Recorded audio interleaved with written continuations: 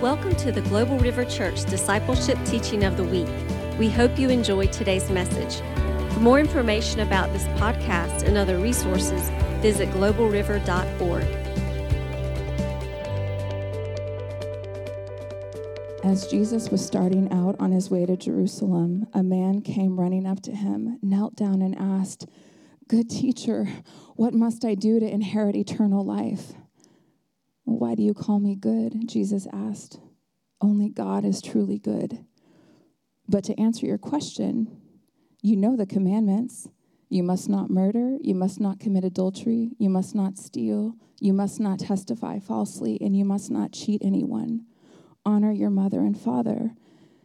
"Well, teacher," the man replied, "I've obeyed all these commandments since I was young." And looking at the man, Jesus felt genuine love for him. "Well, there's still one thing you haven't done," Jesus told him. "Go and sell all your possessions and give the money to the poor, and you will have treasure in heaven. Then come follow me." And that struck me this morning. And I said, "Lord, why did you want him? Then come follow me. Then come follow me." Normally, as we choose to follow him, that stuff, we choose him over that stuff. But he said, "Go sell your possessions and then come follow me." And on the way here, Holy Spirit said, and this is, I think, just a word for who's here, just for us, just to provoke us, to challenge us. From the time he was young, he had been following the commandments. So he knew God. He knew his word. He was living a Christian life. And he said, "What must I do?" And Jesus says, "You need to do this before you can follow me." And I think that no matter how long we walk with the Lord or how long we've been with him, we always have a moment where Jesus says, "I need you to sacrifice that before you can follow me where I want to take you. I want to take you someplace, but for you to go there, you need to go sell your possessions and give them to the poor." And the scripture goes on, and he talks about riches.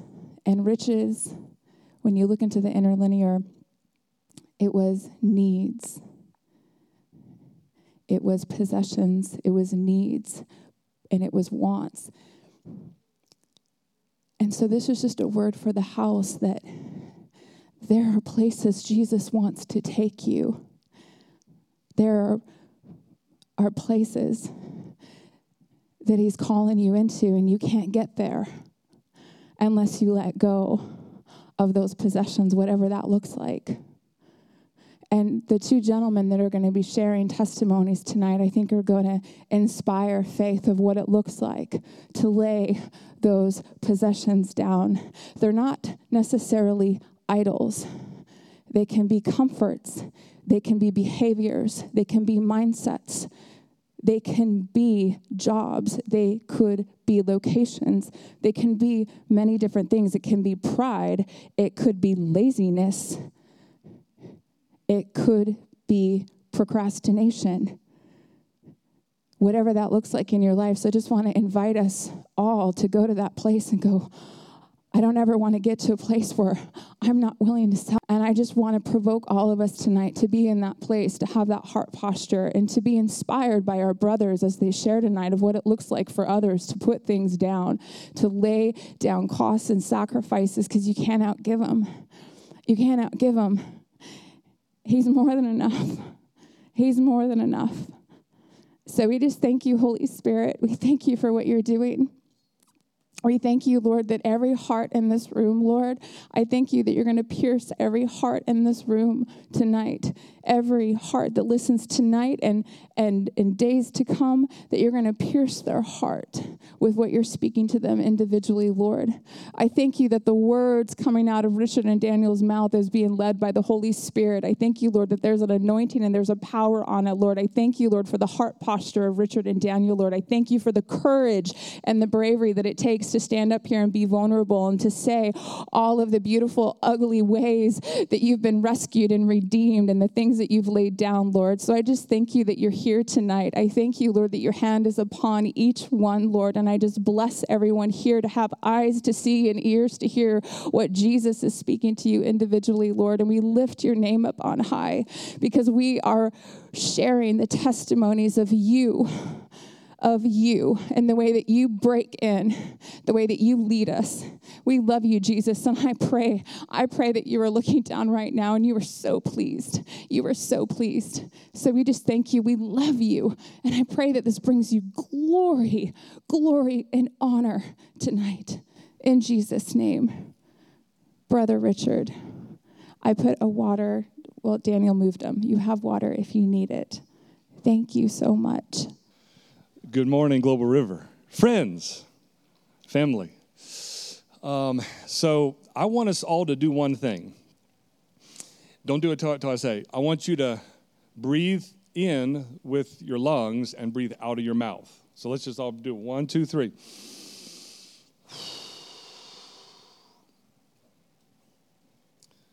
That was a miracle. You guys are all walking testimonies. All of us. The earth a lot of times labels, oh, he's a walking testimony. She's a walking testimony. You all are a walking testimony. That he calls you by name. That the sun doesn't just, and you're gone in like a fifth of a second. And I could keep going. That you're alive on the earth right now. So it's maybe the next week or two, I don't know the schedule, but would all agree it's a privilege and a pleasure and an honor, but we're just one of a big family here that's all walking testimonies of the blood of Jesus and what it did in each of your lives. So I just want to encourage you with that. So my testimony, and my wife and daughter, they know this, and some of you guys don't know me, but it's going to kind of go like this a little bit. It's not going to be 1, 2, 3, 4, 5, 6, 7. That's just how I am. But also because in the natural, it might seem like I didn't have a radical conversion story. Okay. The reason why I said it that way, though, is every conversion story is unbelievable. So I'm going to say mine real quick, and you're going to be like, I don't get that, because it is real quick. Christian home. When I was 12. I was at a winter retreat, junior high youth conference, tremendous youth group at our church, and I remember, and I'm almost done already, I remember breaking down crying, not because a story was sad or hard or some great part of the word, although I'm sure maybe there was elements of those things, but because I knew I was surrendering and he was coming in. I was letting him be the Lord of my life. That's my testimony. And so, okay, so just another thing also that you guys probably know, I cry a lot. So, but this was going way back earlier, and the reason I'm just saying this even because it comes up even later over the next minutes. But the Lord has just. I've been a crier since the earliest I can remember, 3, 4, 5, like picking up a newspaper. Some of you guys might remember these things. I did not grow up with any technology, and I'm only 51. It might be hard to believe that I'd had no technology growing up, 0. But I remember just looking at pictures of kids from Africa, and not that it has to be Africa, but that's just, these world vision campaigns or whatever, and the telethons. Again, I know some of these words some of you youngers haven't heard some of these words, but where you call in the number and I'll give $10, I'll give $20, and just people that didn't have. That's always broken my heart. That has nothing to do with me. That has everything to do with the Lord. So I just want to kind of throw that in. So, and I also just want to say that my testimony is not separated from my wife, because when you guys know that are married and should know that you're not, because it's in the word that two become one, but it's 1 + 1 is 1 in marriage. So sometimes you might be hearing like we, or that's because this is now we. Almost 30 years ago, it's now we. Praise the Lord for that. So I have a beautiful wife. I have 7 kids. You know most of them. My oldest son's name is Richard. Most of you might not know him. You might have seen him a little bit, down to the littlest David, who's over in the elementary building. So, and just the grace of God, we already have 5 in heaven, 5 miscarriages. And though I don't pretend to understand the loss and just even the physical stuff that goes on in the woman, in my wife, I have grieved. And one of my 5 I had to bury. That was hard. So we have 12 actually total, 3 through adoption. And so, basically I just want to weave some themes together of healing, of who's your daddy, because the Lord speaks that way to me sometimes. I'm all that you need, and God is good. Now we've been hearing goodness of God, worship, and Pastor Tom and Pastor Bishop and just others these last weeks, and the word.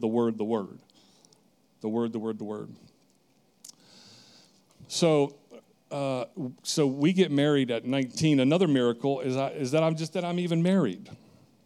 That's a miracle. God really knows I need help. And this girl was walking down this mountainside at summer camp. I was 19, she was 19. I was just trying to go help somebody carry their luggage, because bless her heart, this gal that Gillian had brought to camp had brought suitcases to summer camp. I'm talking airplane size. And I'm not going to get into that whole story, but Gillian just has always had a heart for outreach. But this little girl, Gillian, 5'1", walking down the hill, ting, I saw her in a whole new way. And we were on the path to marriage very soon. And that this is also a part of our story because of all these other things the Lord was wanting to do, which I didn't know he was wanting to do, but it had to be like that. And these years of, well, I want to kind of sow my oats and be myself and all this stuff. And I had these feelings. A lot of people think, well, I had some of these feelings, and yet the Lord just takes them. It's not like they're gone and I'm sad though, but he just takes them because he says 1 + 1 is now 1, and so the two of you are going to have your journey now. So praise the Lord for that. So fast forward a little bit, we have our second son. No, I'm sorry, let me back up. So, and Dan, you help me about 7, what am I tracking to? 7:20, what? Okay. All right, I'll take the minute. My church upbringing was one, strong in the Word, strong in discipleship, strong in home groups, D groups, small groups, fellowship, just being a younger one around olders and seeing olders wanting to be with the youngers. And so though it had these elements, very strong elements, there was some things that the Lord had to bring me into that we see more here. But you don't just read a textbook on these things. Now, it's in the Word, but I would read the Word and I would just go, oh yeah, of course, lay hands on the sick and they will be healed. Yeah, that's good. But that's not for me. I don't do that.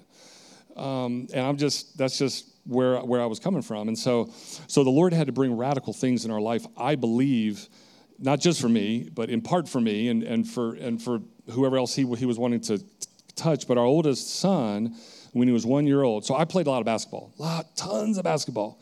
I could have played actually in college, and praise the Lord, I went to a different college because I think I was being sent down there to study my hind parts off and date Gillian long distance, and I just was so focused on studying. That's all I had time to do. Played a little basketball on the side, but our son, 1 year old, I'm getting ready to go to a basketball tournament, and our son is 1-year-old birthday. I'm going to Atlanta for 3 days. Yay, guy time. So that's where I was trying to get just a little guy time here and there, and my precious wife was always like, yeah, go.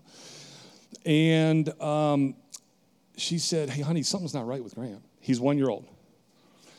Okay.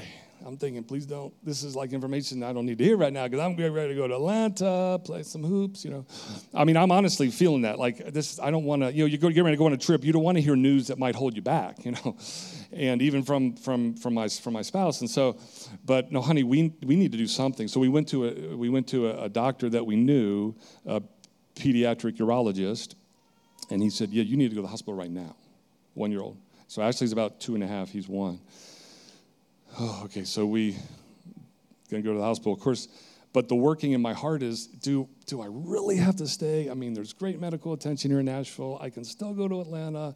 So I'm just showing that, again, I got married 21, 22, and I'm only 24, 5. I wanted to play some basketball. The Lord was still having to do some stuff that didn't get all done before I got married.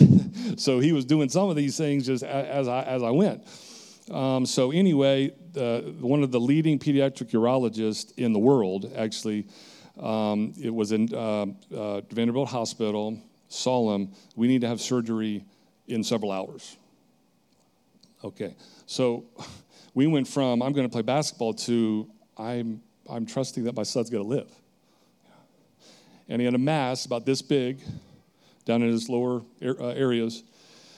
They did the surgery. They come out to Gillian and I. They say, we have good news and bad news. That's never good news, dear. The good news is we got the whole mass. Praise the Lord. The bad news is it's called rhabdomyosarcoma, and he's probably going to die in 3 days. That's what I was told. I'm 25. I'm a young husband. I'm a young father. I'm learning. That's not good. So now I went from I was going to be 3 days in Atlanta to he might not be alive in 3 days. So we immediately brought our 2 pastors over from just this little Methodist church we were in at the time, and they were praying with us, and we were, and as a dad, and a mom, we're searching our hearts. God, what do we do here? So went into intercession immediately. Not like Wednesday morning intercession. I mean, just crying. I remember I'm 6'5". I was about 240, a little better shape back then. And I remember a time, literally, I was lying on the shower floor. I was taking a shower, in the middle of taking a shower, crying on the shower, like the shower's still going, like that kind of crying, that kind of weeping. Like, I don't know what else to do, God. But I know what your word says, just cry out. And there was Gillian and people were crying out all over the world, actually. They sent the mass, or a piece of the mass down to the Atlanta, I think it was the CDC, and they came back and they said, yeah, the cold section in the hospital showed it, but the section we just did, there's nothing there. We believe it's not there, 3 days, So now we go to 3 days. Now he's alive. Of course, he was always alive, to the Lord, but so just this place of, man, I just had an early husband and father places, giving up my son and just saying, Lord, he's yours. Same name as mine, Richard. Same name as my dad, Richard. 3 Richards, That's important in our family, not just the name Richard, but any family name, So fast forward again, just a few more years. So healing. And that was new to me. I mean, I'd heard it on TV, and I'd seen stuff. I'd heard stuff on the radio, but not as much in my own family, And isn't this true about our testimony a lot? It's like, man, that's awesome. What we heard last week, John, and just Amy, and just different ones, but not me. And I don't have a big testimony. Well, that's not true. I do have a big testimony. We all have a big testimony. So fast forward about 3-4 years, my same son, Graham. We're doing head scans and hooking up all the nodes and doing all this crazy stuff because is it epilepsy? Is it this? We were having medicines.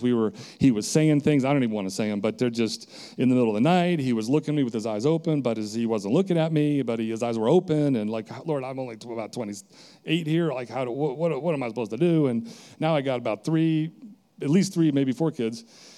And then I'm tired engineering during the day, and I'm, Lord, but I'm sharing this to say, but he was doing stuff in here. And because again, I didn't have some of these years prior. I believe, again, this was some of his timing and goodness, having to work through some of this stuff, even though I was married with kids at this point. So Gillian has a friend who says, well, you need to bring the elders. Oh, and he was saying, I don't even want to say stuff, but it was demonic. If somebody had ever said the word demonic to me at that point, I would have said, that's TV stuff. Like, that stuff happens like with those people over there, like in other places, continents. I'd never heard that word, ever, except on TV. And so Gillian said, again, obviously when you're doing something like this, it's long stories short, but so this good friend of Gillian said, you got to bring the elders. I mean, that's what the Bible says. Of course, I'm like, wow, I'm a good Presbyterian. I mean, I've read the Bible. I know all that. But they can't come in my house. This is my house. Like, stuff could happen. I'm just being honest, I'm like, I was afraid. Like, what if it's good? What if the Lord breaks in? And like, but that's not how I read the scriptures. The scriptures, but that's not for me. And so the elders come over, they pray over them. Immediately, we knew there was a shift. Immediately. And they weren't even inner healing and deliverance, prayer ministry trained up kind of folks, but they believed in the Bible. Praise the Lord. And they just kind of, 4 or 5 guys just pushed, kind of almost, not literally, but kind of, I looked at it as invading my space and prayed over them. That night, no demonic dreams. He was only about 4 or 5, 6, having demonic dreams every night, telling us about it. The dark man, the man in black. I mean, I don't even want to talk a lot about it right now, but just constant. And then, the dark man's gone. He's gone. Like, nothing last night. I mean, again, as a 4 or 5-year-old would say, totally free, delivered, and I didn't even know what the word deliverance meant because I'd never heard that word before, except on TV. What? I needed that about 40 years ago. And healed from epilepsy. I mean, healed from epilepsy, healed. So again, a healing. I'd seen the word, but it was in my face now. Healing. Okay. And so fast forward a little bit more now. So we're kind of maybe mid-30s, 4 kids from Nashville, Tennessee, engineer. I thought I was, what Pastor Tom, all that and a bag of chips, I actually never heard that, but I thought I was kind of all that and a bag of chips. I mean, I believed I had the right heart posture, but the Lord was doing something. I had the salary, I had the this, we had the 2 cars, the house in the suburbs. I was working 55 hours a week, some to, I think, hide from leading my family spiritually. I'm still trying to do that well, but my wife's still praying, and I'm doing a lot better than I used to do. Praise the Lord. So I love seeing y'all's faces. Where am I out here? But the Lord had a different plan. He said, he started speaking adoption. We said, no, I don't want adoption.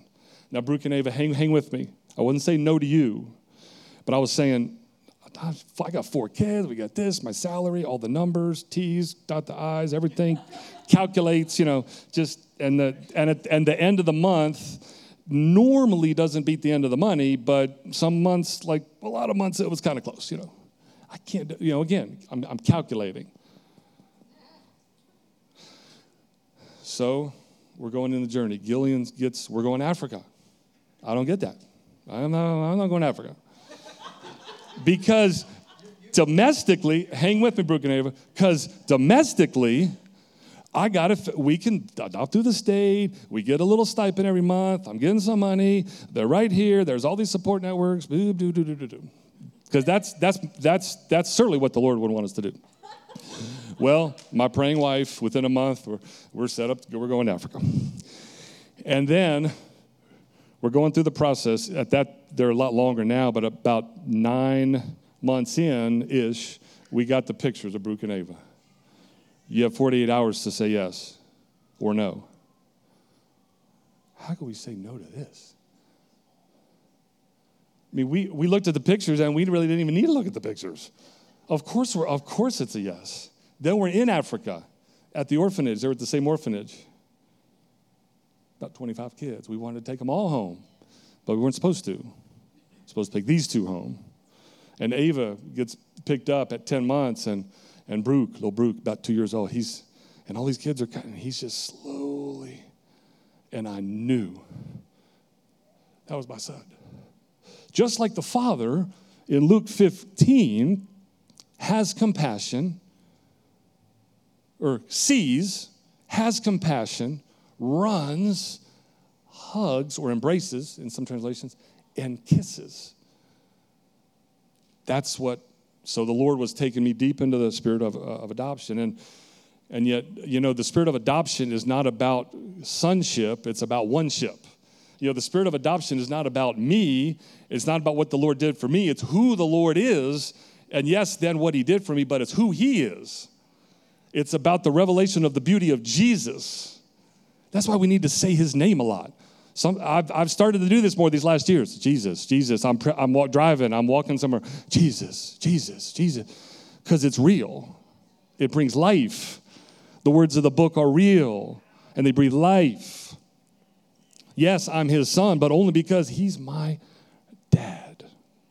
He's my daddy. He's your daddy.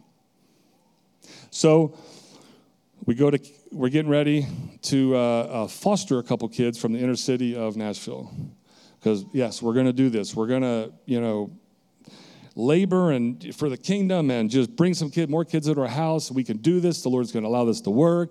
And the numbers don't work, but they're going to work because he doesn't look at the numbers. Because if you look at the numbers in your life, you all know you'll talk yourself out of everything if you look at the numbers. Sean Malone says, if you look at your checkbook, you're never going to go on a deployment. That's true, isn't it? First thing we want to do. Do I have enough? Nope. Let's not do that. Something the Lord put on my heart, and I'm just going to look, and now it's over already? I'm not talking to you, I'm talking to me. So, Gillian says, we need some respite care. That means the 2 so we had 8 in our house at that time, under about 12 or 14, however old all these kids were. And we go to Kansas City, and I said, I'm not going to Kansas City. I've never been to Kansas City. I've hardly ever heard of Kansas City except the Kansas City Royals. It's in the winter. It's snowing. It's 0 degrees with the wind chill. I'm not going.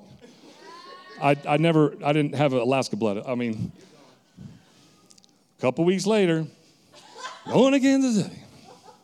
I have no idea what's going on other than the Holy Spirit was moving. I knew it was the Holy Spirit. I'd never said the word Holy Spirit. I knew the word says Holy Ghost. I felt better with that. But I said Holy Spirit. I'm being honest. But because it was just a word on a page. So, and my wife's looking at this thing called prayer and worship on live stream. We did have a laptop at that point, And I'm just thinking, oh, honey, you got to what? They're praying. They're praying. They're worshiping in Kansas City. I mean, of course, stuff's happening all over the earth, but I mean, they're praying and worship in Kansas City. We got to go to, well, that's great. I can pray and worship right in our church in Franklin, Tennessee. Because I got my job and we got the house and we got the kids and cars and, all the dogs and all that stuff. Praying. Now we're going to Kansas City. The car wasn't going to make it. Some of these things I could unpack a lot, but put our hands on the car engine. The Lord said 55. I said, Lord, it's going to take us forever to get there in 55 miles an hour. 55, Suburban. 8 of us didn't have David at the time. The other 2 we dropped off at a foster-approved house, and the 8 of us in the Suburban going to Kansas City. 55 miles an hour. Couldn't go above 55. Did the Lord say it? Well, I felt he did. So that's what we're going to do. We get to Kansas City, the 2009 One Thing Conference. The awakening had just happened. Like the Lord, 11/11/2009, major awakening in a college class. Isn't it like the Lord? He often uses young people. We have to be ready for ourselves, but we have to be looking at the young people. He often uses young people in history. Not only, but so be ready. So we get to the conference. It just blows me away. There's stuff going on. I'm like, this stuff is like TV stuff. But I felt like the Lord was there. People getting healed. I'm healed. Rashes, like I don't mean like little sun, like kind of severe skin rashes gone. I didn't have glasses at the time, but I had 20/20. Wheelchairs. I'm like, what is all this? This is TV, you know. And so 3-4 days, people coming up to me, prophesying over. I said, don't prophesy over me. That's the Bible. You don't prophesy over people. And I mean, seriously, it was just, I went up the escalator. I went up the escalator. We had just gotten there. And my body wanted to do this. Right back down the escalator, the other one. Literally. And I kind of felt, and I had to make myself step into the room. Because I knew the Lord was working, but I didn't understand any of this stuff. People go, hey, the Lord just gave me a word for you. Give me a word for you. What the heck is that? Seriously, I had no idea. I had no idea. The word is the word. I mean, that's the word of the Bible. Here's the word for you, you know. That's what I would have thought, you know. And that's true. I mean, the word is the word. But so anyway, come back. Gillian says we're going to move to Kansas City. I said, Ava, yes. And don't hesitate helping me. So Ava's a 2-year-old. We're going to move to Kansas City. We're going to move Kansas City. 2-year-old. We're not moving to Kansas City. My job, my house, the cars, the dogs, my church, boot, doot, doot, doot, you know. Just everything else. I knew every place. Been there like 15 years. It was great. Love that place. Love Wilmington. We really do. Love this place. Can't beat the water. But Franklin is also special. Oh, it's pretty. And so I said, okay, we'll go there for 3 days. We're going to set up a 3-day trip in June. So we're going to go in, and the Lord has to talk to me. I knew the Lord was talking to my wife. He's been talking to my wife for a long time, years and years. She's praying for me. She's praying for other stuff. She's praying for people.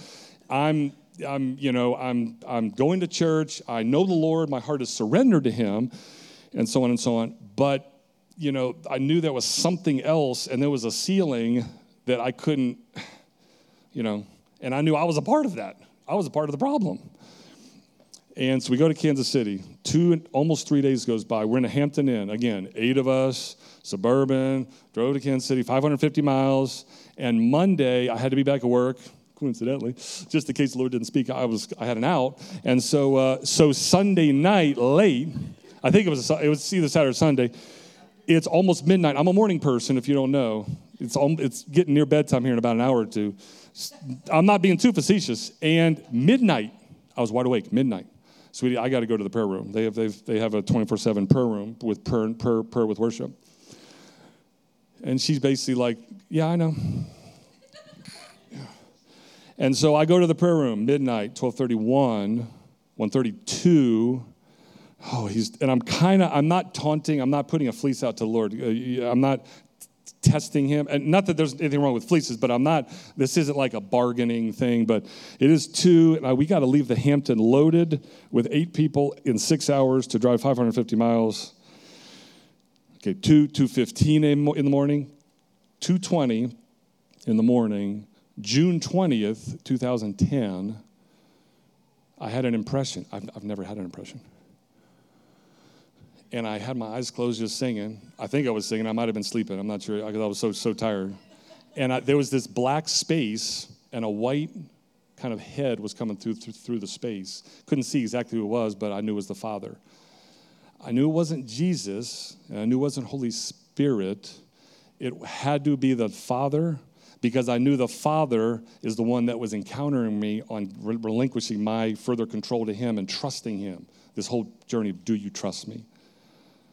And He asked me 2 questions. Do you trust me? And I said yes.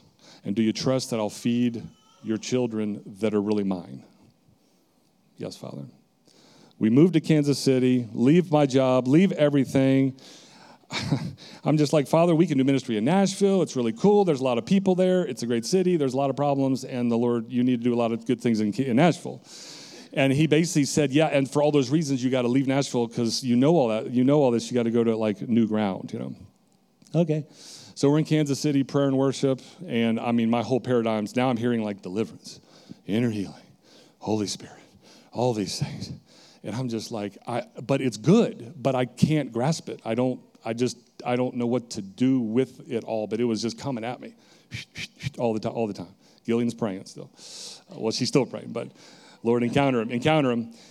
And so then we were just in this journey. I've been able to get about 6 months of pay from my work in Nashville. Huge. That was a whole nother God thing. But now we're raising support. So over the next 6 months, I drive 30,000 miles in 6 months, driving everywhere by myself, to and from Nashville probably 6-7 times. I was in Ohio, Florida. I was all over the place, Boston. Anywhere where I felt like I could share my story because my story was so awesome, people were going to give. Okay. So I have 2 appointments. This is the best way I can describe it. 2 appointments back to back. First appointment, man, I thought I was on fire. The Lord, he's doing this. Our whole family's in it.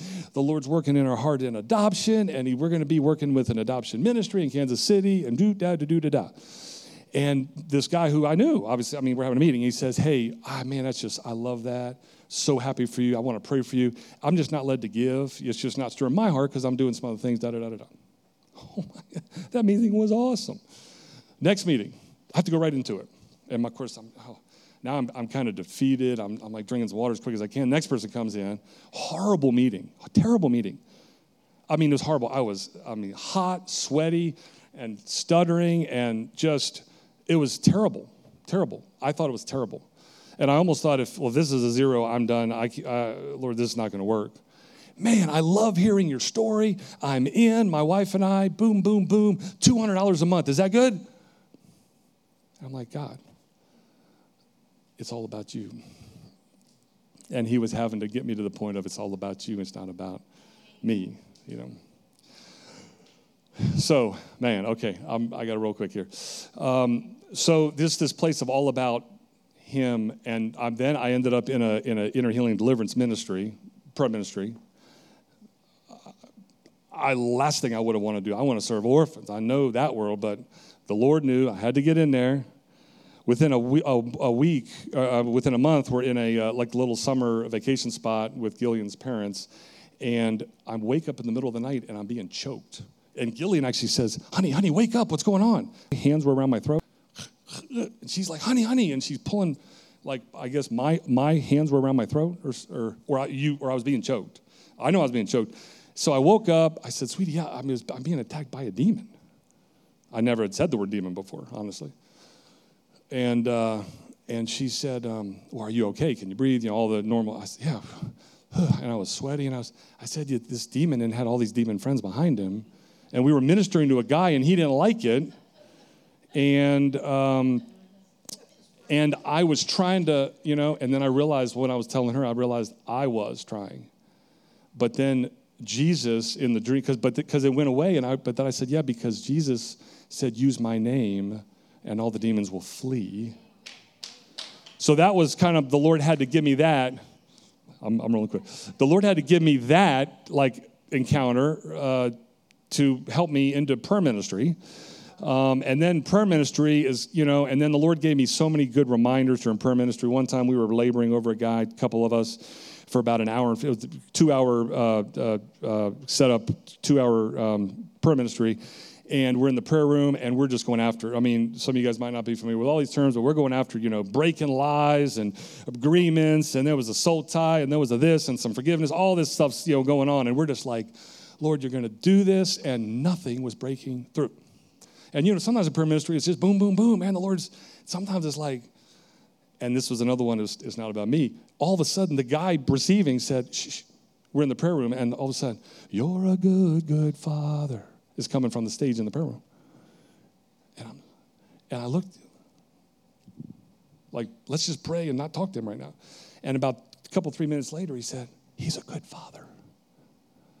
And about a minute of him talking through that, the Lord, did you use our plowing, maybe a little bit, maybe, I don't know, plowing some of the ground, and the Lord was very clear, I'm going to use you a lot in your life, but I really don't need to. But I will, but I don't need to. Because I'm not a God with any needs, but I will love to use you. So, that whole, I don't want to unpack that right now, but okay, I gotta honor Daniel here. So just this whole theme of, do you trust me? I mean, just between the healings and the Lord, and just standing here in Global River Church, I mean, if I would have heard at 19, 20, 21, we're getting married, and that I'd be in a church and with coming on a Sunday, and I mean, there's, things, and I can't, to this day, Pastor Tom, to this day, every so often on a Sunday morning, I'm just kind of like, it's just like, not literally, but inside, it's just like flag, it's people, 3 people praying for that person, and art's going on over there, and I mean, literally, just, it's very rare now, but it's still I'm just like, this is awesome, though, because it's heaven. It's like it's heaven, and everybody's just welcomed and doing whatever they want to do, But anyway, the Lord had to break just a lot of stuff, a lot of religious stuff. I had to go through my own prayer ministry. I've done it again here. Praise the Lord. Just, I'm a work in process. And the Lord's still working on me. Praise the Lord. But just the testimony of, do you trust me? We adopted David out of the Lord emergency situation in the Marshall Islands, that I just can't speak to that exactly right now, but $25,000 in 2 months, but why not? I mean, God owns everything. I mean, I'm like, God, this isn't going to calculate. And he said, I don't use the same calculator that you use, And so $25,000, I was calling landlords, probably one of the wealthiest guys on my list to call, and I didn't want to call him. And why would you not want to call him? It's just this reverse logic that goes through a lot of our heads in our life, And I called him. He said, I want to buy the plane ticket, $2,500 check. It's in the mail tonight. Get her over here. I mean, I could tell you so many financial situations because we had to. It's not because I'm awesome, but we had to have money. We had to eat. We had to have cars, basic, gas, basic stuff, rent and stuff. I'm not awesome, but the Lord just, $2,000 check here, $1,500 from there. I would get checks from people that would say, I'm not giving this money to you because you're not that awesome. And I don't even know the person, but I know the Lord had to tell me that at that moment. So, okay, I'm going to honor Daniel. So, I love y'all. The Lord is so good. Thank you for your time. Thank you. Thank you for your help. Oh, man. Richard, you had a crazy life. How'd you put up with all that? He's cute. Well, I don't have that going for me, so I'm praying for you, I guess. What's that?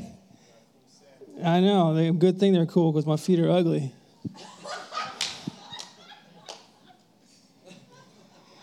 So, I like Richard's testimony. It's about provision. It's about seeking the Lord out of something that, out of the world, coming out of the world into this new paradigm.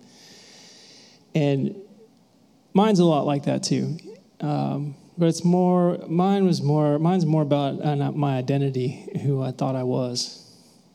Walk in until I realized who I truly was before I could walk in to that relationship that Richard's walking in, where I can trust that he's going to provide, that who he is who he says he is what the Word says he is, the truth in the Bible. But you can't see the truth in the Bible if you don't know who you are, because you can't see yourself in the Bible, because you're not, the identity that the world gives you isn't in the Bible. It's not in there, so you can't see yourself in it. It's not like, it's like the Word, when you look at it, should be like a mirror showing you who you are. But if you're not who God says you are, you're not going to see yourself in that mirror. So my story starts out, I was the second born of 3 sons to a mother and a father that were pretty lawless. So it was basically born into lawlessness. Like my dad was like this total biker guy.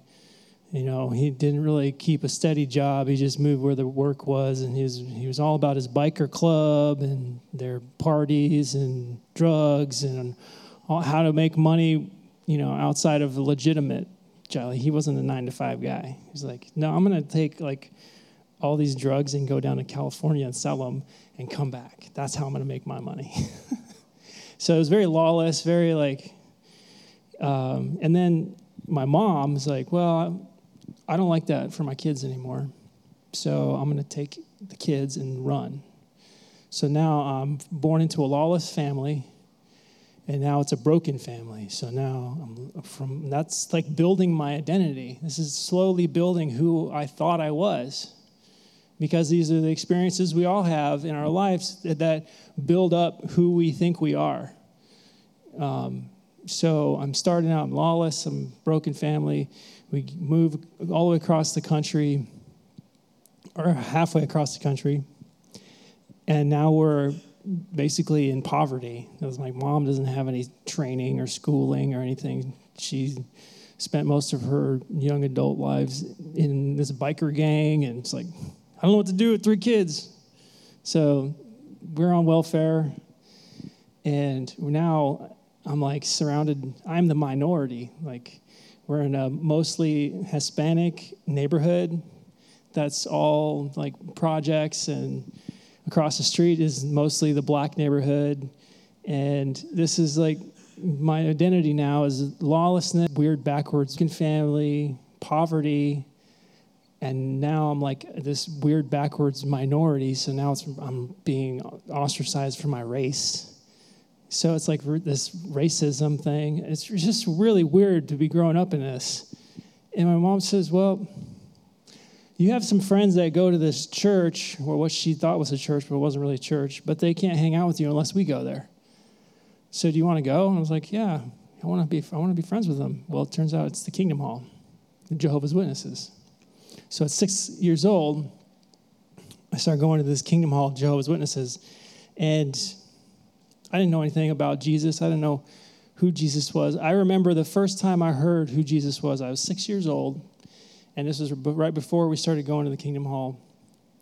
My mother took us boys to this church down the road. It was one of these really tall cathedral ceilings. There's organ music playing in the background, really like this picturesque, like pews and all this stuff. I was like, what is this weird place? But I was only like 6 years old. I was a little guy.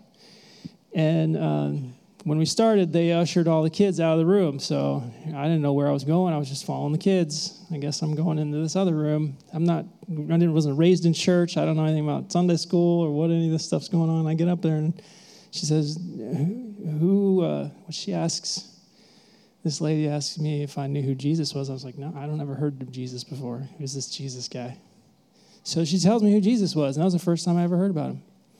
But after that, people didn't really talk about him. So we go and start going to this church, this Kingdom Hall, and my mom gets baptized, and they start dragging us around door to door, and I'm just like, I'm miserable. It's Texas. It's 100 degrees every day of the summer, and I got to wear the suit and tie. I'm like, this is terrible. I don't want to do this. Make me go to strangers' places. They don't want to talk to me. And then she's like, you should do it. You should do it. So I'm like shivering at the door. Do you want my tract? Terrible. And they force their kids to do this. It's terrible. Kids do not need to have to get put through this. And whenever Erica last week was talking about, having to go up and give talks in front of the congregation, I could never, I would almost pass out every time. I couldn't even speak in a microphone. My voice would be so shaky, and I would forget to breathe. And I wrote 5 minutes worth of words on this thing, and I'm just trying so hard just to read this card about this scripture that they told me I had to talk about for 5 minutes, and it was traumatic. It was traumatic. I never wanted to speak in front of anyone ever again. So we're going to this Kingdom Hall, and we were the poor kids. So none of the other kids like wanted to hang out with us. You know, we went to all the gatherings with everybody, but there was no relationship. There was no family. I always felt like it was them and then me. There was so much rejection in that church, but I wasn't allowed to make friends outside the church or outside the Kingdom Hall, because that's part of their theology is you cannot befriend anyone that doesn't believe what we believe, and everyone else is not right. Everyone else is wrong. It's not about Jesus. It's not about relationship. It's not about believing the word. It's not about any of that stuff. It's about you are either a Jehovah's Witness or you're not. And if you are, you're good. And if you're not, you're a terrible human being. And there's no relationship. They don't want anything to do with you. It's miserable. So I can't have friends outside of the church. None of the kids inside the church wanted to be friends with me. It was terrible. So I'm growing up in this, and I'm listening to them read the scriptures every Sunday. I'm listening to the study of the Word every Thursday, and once another time during the week, I like this Bible study at somebody's house, and I'm hearing all these scriptures, and in their own Bibles, I'm hearing the scriptures. I'm like, this is not what you're doing. This is not who you say you are. You're not living by your own Bible, like your own teachings. None of you are doing these things. It doesn't make sense. It's contradictory. The word you're using to try to explain these beliefs that you have, if they don't line up. So I lost all faith in religion at that point, because it was a sham. So about 8 years old, so I was young when I made this decision.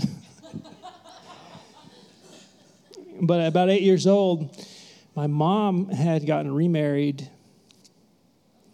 and her husband, after they got married, he lived with us for like 2 weeks and then left and never came back. And he got his own place, and he didn't want anything to do with her kids. It was all about us kids. He didn't want anything to do with us. He's like, hey, I can't live with your kids.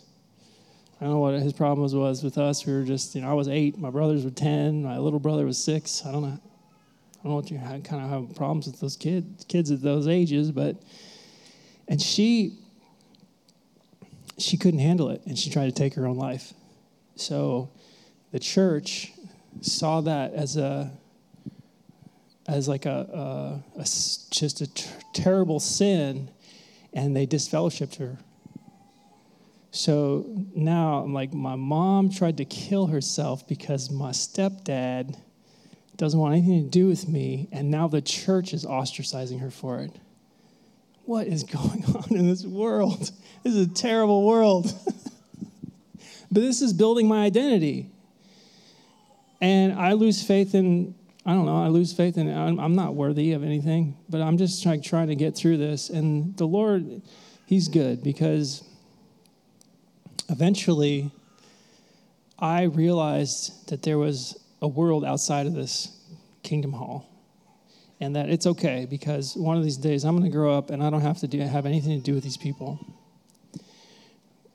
So I start trying to build relationships outside of the Kingdom Hall. Like, I'm not supposed to, but I'm doing it. So I'm making friends at school now. I'm building relationships at school, sneaking around to try to spend time with my friends. And I realized that what the Word says a believer is supposed to do and be, I'm not doing any of those things. But I want to do those things. I want to be right in God's sight. I don't know what got into me, but when I was like 12, 13, I was like, I really want to be good. I don't want to do these bad things, because my brother was doing these terrible things, and I don't want anything to do. I don't want to be like him. But I know the Bible says I'm supposed to do good things. So it's just constant battle of rejection, but still wanting to appease, what God's word says I'm supposed to do. And I sit down and I'm like 14 years old, and I'm sitting there in my house all alone because we were latchkey kids. I don't know if anybody knows what that means, but it means you have your own key to the house, and you're like a child. So you're free to come and go.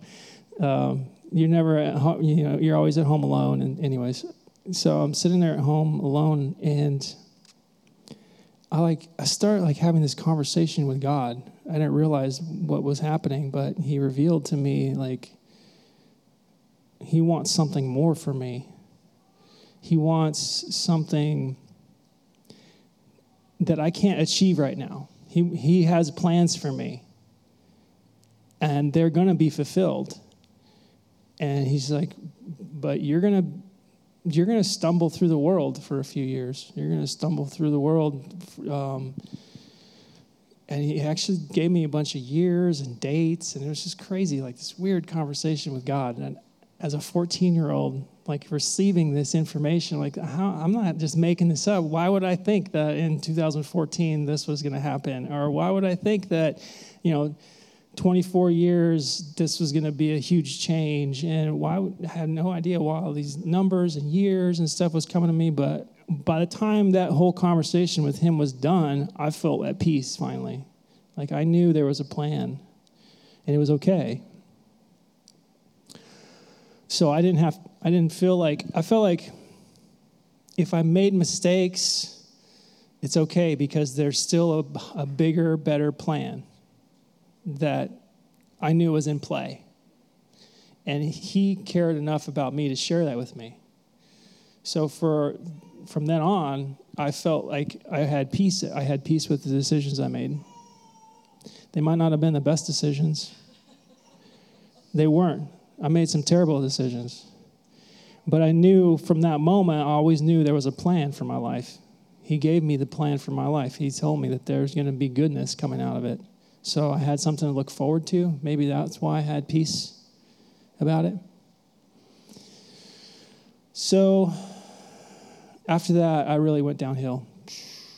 It was all about music and girls and drugs and drinking. I started drinking at a very young age. Started smoking cigarettes at a very young age. Marijuana, everything. Trying all kinds of different drugs. And it was just this downward. I didn't realize it was downward. I just was having fun. I thought I was just partying it up, being cool like all the cool kids. But I didn't realize that I was being lied to. I was believing lies because not all the kids are doing this kind of stuff.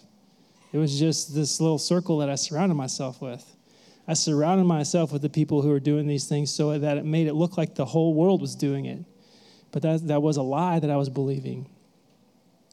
I surrounded myself with people who were chasing after the wrong things because all the people who said they were chasing after the right things, they rejected me. So that was just the world that I grew up in, and I created it. I could have done different. I could have made better relationships. I could have, I don't know. But I didn't feel guilty about it because I knew there was a plan. So I start looking for truth. As I get older through high school and my later teen years, I'm like, well, I need to know what the truth is. So I start reading books on Eastern religion. I start reading books on witchcraft. I start reading books on all kinds of stuff. Just where's the truth? There has to be a truth, and maybe if I just read books about all this stuff, maybe the truth will reveal itself. Because that made sense to me. Yeah, that's how everything else worked for me. It's if I read all about if I read my textbook all about algebra, then the mechanics of algebra will eventually reveal themselves. That's how I learned. I wasn't just sitting in class listening, taking notes. I was just reading the textbook and trying to formulate the structure behind it. So I was reading all these books on all these different faiths, all these different concepts of all these, cosmological books, and hoping that it would just reveal itself to me, not realizing that it's already revealed in the Word. So when I actually did start reading the Word, the truths that were formulating inside of my mental process were being revealed in the Word. So I don't know if this is helping anybody, but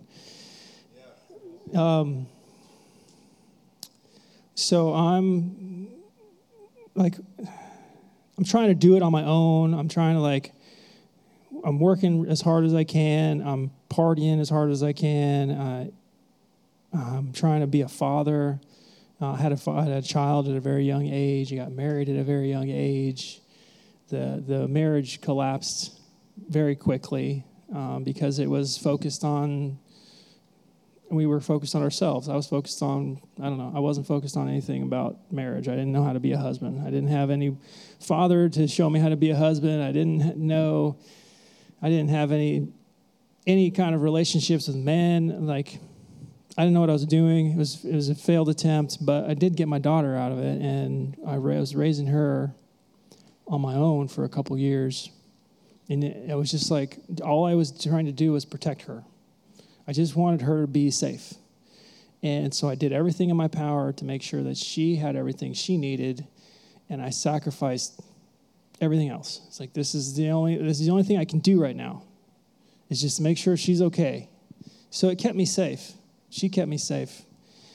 And when she was around 6 years old, she went to this youth group. We were staying with a friend of my father's, and his daughter went to this youth group, and she was like, "Can I take Crimson with me?" "Yes, go ahead." So she comes back, and she starts asking me all about Jesus, because I never really talked to her about Jesus. So for 6 years old, she's like, "Do you know who Jesus is?" And she's super excited because she went to this youth group and told her all about Jesus. And I was like, "Yeah, so cool." And I was like, yeah, way to go. I just told her, "Look, some people think this is who Jesus is." Anyways. From that moment on, she always wanted to go back to church. So she was drawing, the Lord was using her, this 6-year-old, to try to keep me connected to Him somehow, right? So me and Alicia get together. We get married. Crimson's she's 7. 8 when we get married.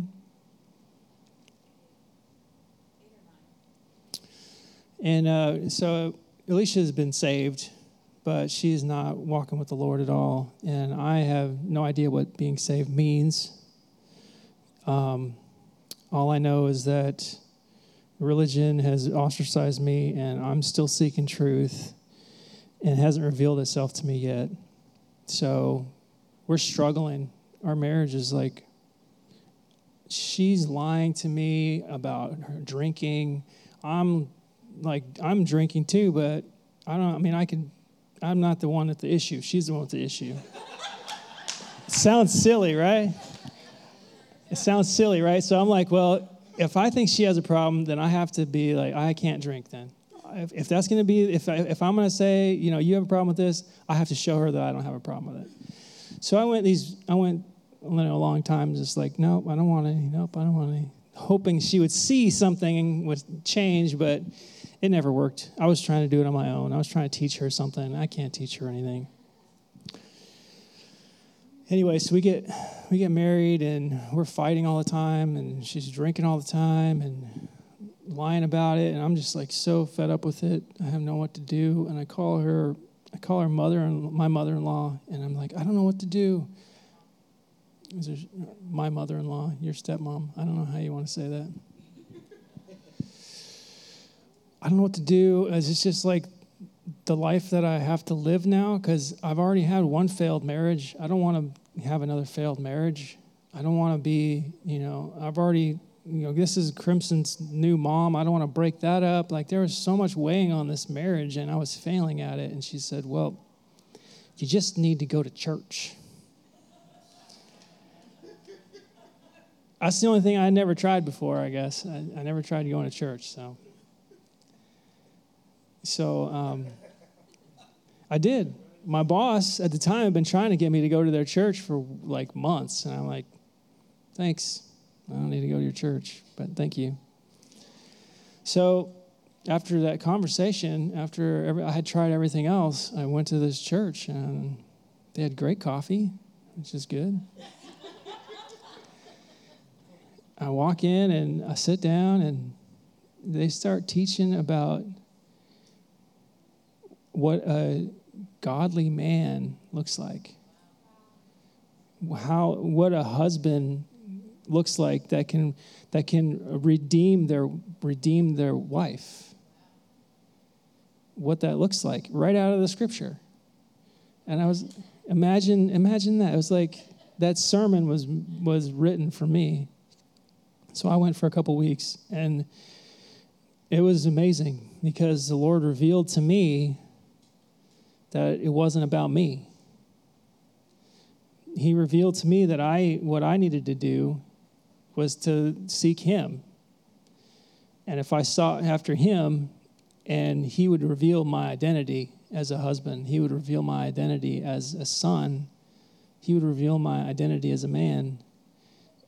And in doing that, I'm being obedient to him, and she's being redeemed.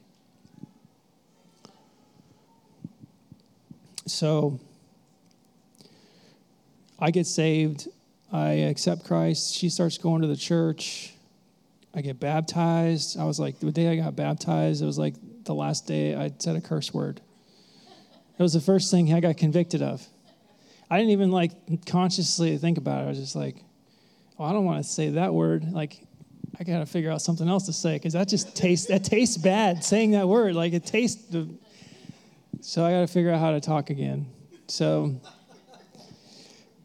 I get convicted of that, but I didn't really get convicted of anything else. So it was a long process of growing and understanding what that identity was, because there's a lot of the world still in me. There was still that rock and roll, heavy metal music in me. There was still that addiction in me but I didn't look at it as like something that I had to battle. I looked at it as something that the Lord was going to take from me. So it made that, I don't know if that's good or bad or whatever, but it made the transition for me simple. It took some time. It took some growing. It took some relationship. But I knew that it was something he would take from me as long as I continued to try to know him more and try to understand what my identity was more. So it wasn't about trying to quit smoking. It wasn't about trying to quit drinking and trying to, quit hanging out with these people and stop doing this. It was just try to understand who I am and let him do work in me. So it took several years, but we were going to this church for a couple of years, and we felt like we were on top of the world, like we knew everything about everything now because we had Jesus. And, he was in control, but we were such babies, and we didn't even know it. We took my brother in, who called me one day. Here, I'm just doing everything I can. I'm working as hard as I can to provide for my family. I'm doing all these things in my strength. I still hadn't relinquished my own will yet. And that's part of claiming your identity is giving up your own will. And so I hadn't released that yet. So I'm still doing everything on my own will. I'm still working, 110%, trying to do everything I knew how to do the best I could do it. And I'm out working up on the North Slope in Alaska, hundreds of miles away from home, and my brother calls me and he says, I need you to get me a plane ticket. I have to come. I need your help. My older brother, he's in a bad place. He's in Colorado on the streets, addicted to heroin. The law's after him. He's getting accused of murder. It was just terrible. Like this terrible phone call to get. And what was I supposed to do? It's my brother. So the last time I had seen him, he was on top of the world. He was in finance. He was in mortgage loan brokering. Like he was driving a BMW. He had some condo in some highfalutin neighborhood in California. And I'm 100% certain that it's his fault that the housing market crashed in 2008. Because he explained to me what he was doing and why he wouldn't get me a mortgage loan. And he was like, no, you don't want anything to do with this because this is not right what we're doing. And when he explained it to me, I was like, that doesn't sound right. And then when I found out what happened in 2008, I realized that he was doing what caused the crash. I'm pretty sure it was his fault. Everybody he worked with went to jail, and he went to Colorado. So to see him, like, it was crazy. So we were like, yes, come live with us. Bought him plane tickets, come, and we'll help you find Jesus. Because we're so solid. But what happened was the opposite. And it's like you take an empty vessel and you take a full vessel and an empty vessel and you tie them together. It levels out. Does that make sense? Yeah. So what we brought him up to, he pulled us down from. We weren't grounded. We weren't strong. We had no Holy Spirit. I once asked about Holy Spirit in my church, and my pastor was like, we don't talk about that here. They gave me a Bible. First Bible I ever had. It was read a Bible in a year, one of those Bibles. And I get to the scripture about being baptized in the Spirit, and I'm like, there's another baptism? I was so excited.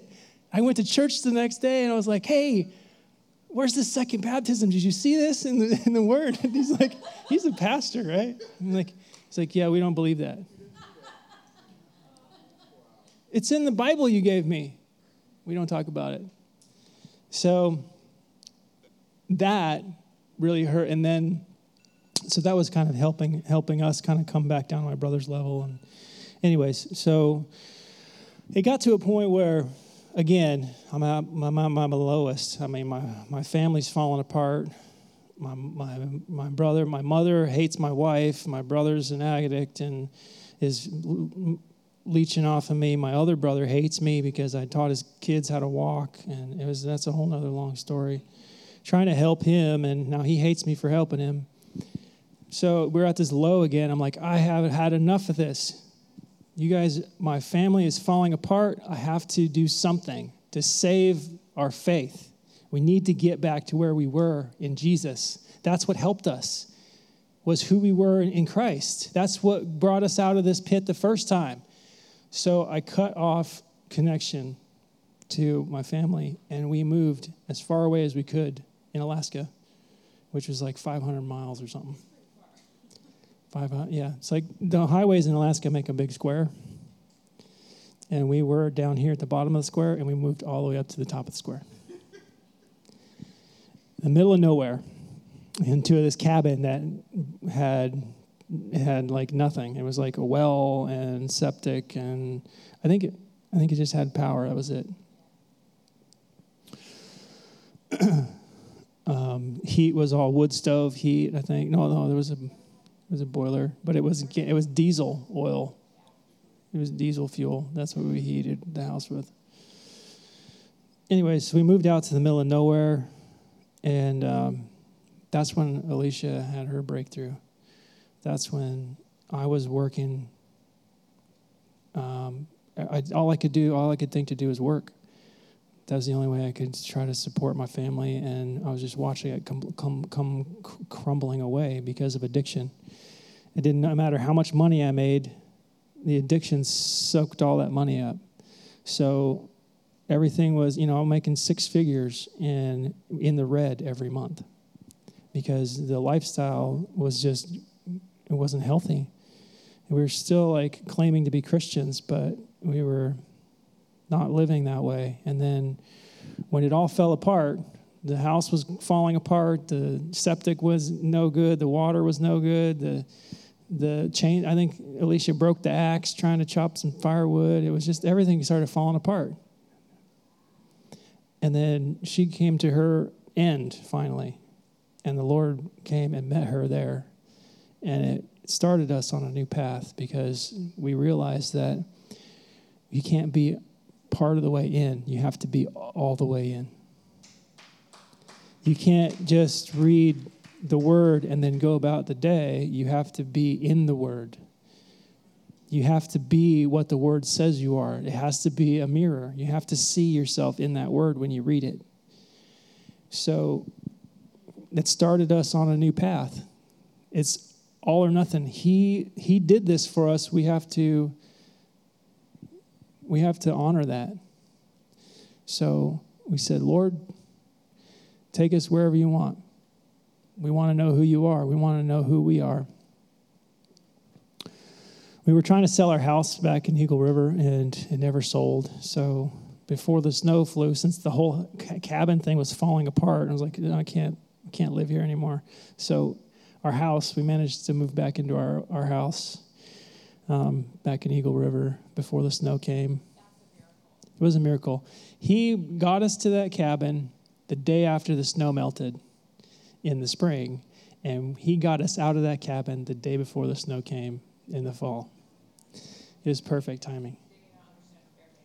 Fairbanks, when it snows in Fairbanks, it snows like this much. And it's like, 60 below zero and dark. Like, it's miserable.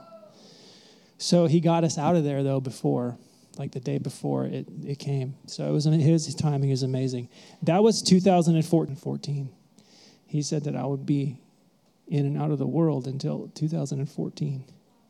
And I didn't think about it until the next year when we decided to move to Wilmington. I realized that freedom came in 2014. That life changed in 2014. That was when it was no longer in and out of the world. It was no longer about me and it was about trying to find his will, find him and my identity in him. So that was like more confirmation that this plan was written. It was already in place. I just have to be obedient. So from that moment, I realized that I had been being as obedient as I knew how to be, because he was still honoring his side of the bargain. He was still honoring everything that I went through, everything I put him through, everything I denied. He was still honoring his side of that bargain that he struck with me as a teenager. And it just blew my mind. But it built my faith. And I knew he was real. I knew this was the right thing to do. He revealed that the word was true. And all throughout this, he kept revealing, okay, I went to college and I was like totally denying Jesus, went to school, and I could never grasp onto evolution as an origin. I never believed it. It didn't make enough sense to me. And I could never understand why that was, because all these other people were believing it. And then I took anthropology, trying to understand what they thought about the origins, and none of it made sense. Come to find out, they don't even know. They're just propagating theories, their guesses. And then they'll tell you, once you get high enough in school, they'll tell you what we're teaching you is a guess. What we're teaching you is what we think might be the best solution. But they won't teach you that in high school. They won't teach you that in middle school. They'll just tell you this is the truth because you have to believe this is what we're saying. But once you get into college, you start realizing that these things are not true. They're guesses, and my guess feels better than your guess. So I'm working in Alaska. We moved here. I'm working in Alaska, and I got this job where I'm like in this office all by myself all day. So I'm just like absorbing the word. I'm spending 10 to 12 hours a day in the word, in sermons. I find YouTube. I didn't realize that YouTube had sermons on it. That was amazing. That was like my whole life opened up then, because I started hearing people teaching on what creation was and what what the biblical view is on the origin of life and how the timeline and what the word says and the facts that back it up. So I was like, just all of a sudden, all my internal theories were being justified. They were being confirmed. And I was just feeding for like 2 years. And then I get home one day and Alicia's like, I don't know what to do with, like, I feel stagnant. I'm like, you have to get on YouTube. There are sermons on YouTube. You can just put a sermon on and listen to it all day long. And she's like, all right, you're going to have to show me how to do that someday. If you knew her now. She feeds on it nonstop. But it's been a slow transformation, but it's been a realization of an identity that was always there. And always, I'm just going to say this, wrapping up. If you don't see yourself in the Word, you haven't realized your identity. It has to be a mirror, and you have to be able to see yourself in it. That's what I got.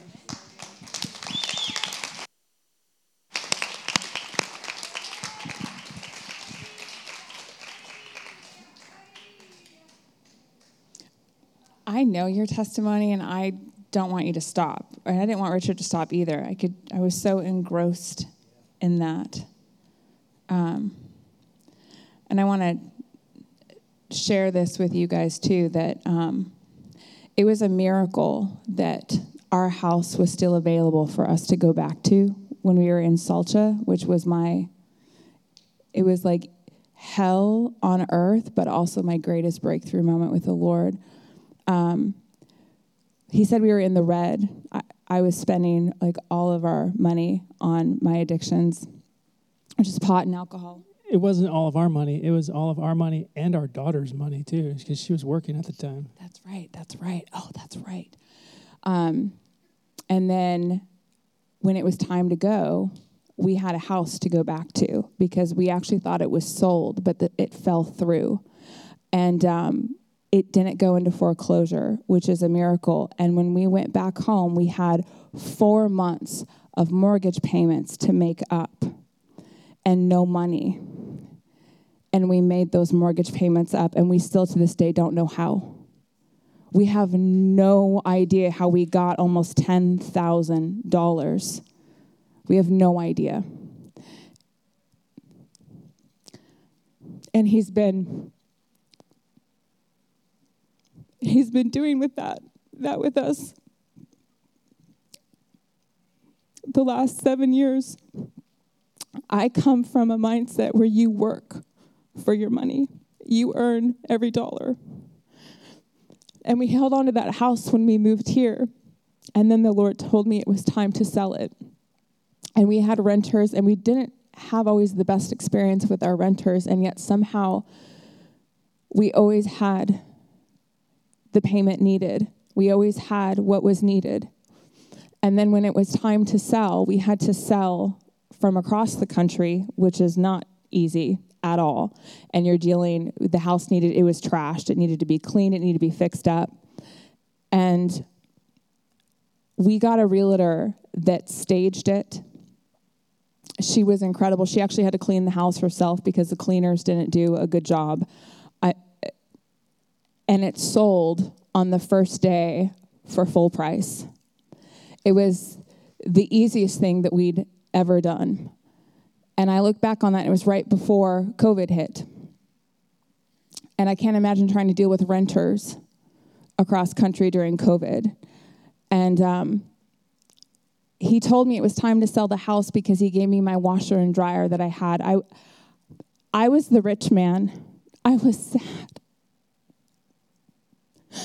I was sad that we had to leave our home. I loved that house. I was sad of possessions that I had to sell to get here. We sold everything except for rocks and coffee cups, and that's God's honest truth. Rocks and coffee cups. And I was sad one day, and I said, I really miss my washer and dryer. I was here the first 2 years without a washer and dryer. I missed my washer and dryer. It had no agitator. It was big. I could fit my comforters in it. And I was just it would be nice to have that again one day. And he moved us to downtown, and we needed to get a washer and dryer. And lo and behold, he took us to a store that had my washer and dryer, but it was used. But it was in perfect condition. Exact same one from the time that we went home. And he said, I gave you your washer. It was the last thing I had in that house. He said, you have your washer and dryer, now go sell your house. But I share this to say that this is a room filled with those testimonies and those stories. And it's just a matter of being obedient. And like Richard, you walking away from your engineering job to be a regional missionary, that's so profound to me, because most people we know that are totally surrendered to the Lord have retired from those jobs. There's always a call to the marketplace, but most people are too afraid to lay that down. And so I just want the testimonies in this house, just share them. It's so beautiful. I don't know where to go from here besides just we love you. And do you want to, Jesus, thank you. You're just amazing. Come on, let's stand. We've heard about identity and trust and the journey, the revelation from the young boy who, by all shakes, should have never made it. and now look, and I'd love to hear at some point when they heard they were coming to Wilmington. That's an amazing story right there, and then to have them here. So Lord, we just thank you, Father, for the revelation of identity. Those that are going to listen on live stream at some point, Lord, we ask that you, wherever you're parked, whatever journey you're on, whatever addiction you've been battling, whatever hand you've been dealt, whether it's the lawlessness, the brokenness, the family, the poor identity, the biker gang kid, the racial tensions, wherever you've been, God is bigger than all of that. And so, Lord, I pray that you'd break into the circumstances, whoever's struggling right now to find out who they are. God, I pray that they would turn and pray and see that you're waiting. You're waiting with an open door to come in. So, Lord, I thank you this evening for what you've done and what you are doing in the midst of the testimony says, Revelation 19:10 says the testimony of Jesus is the spirit of prophecy. So he's prophetically released a word into lives during this season of what we're sharing so that you have hope that Jesus is who he says he is. And I thank you, Lord, for that in Jesus' name.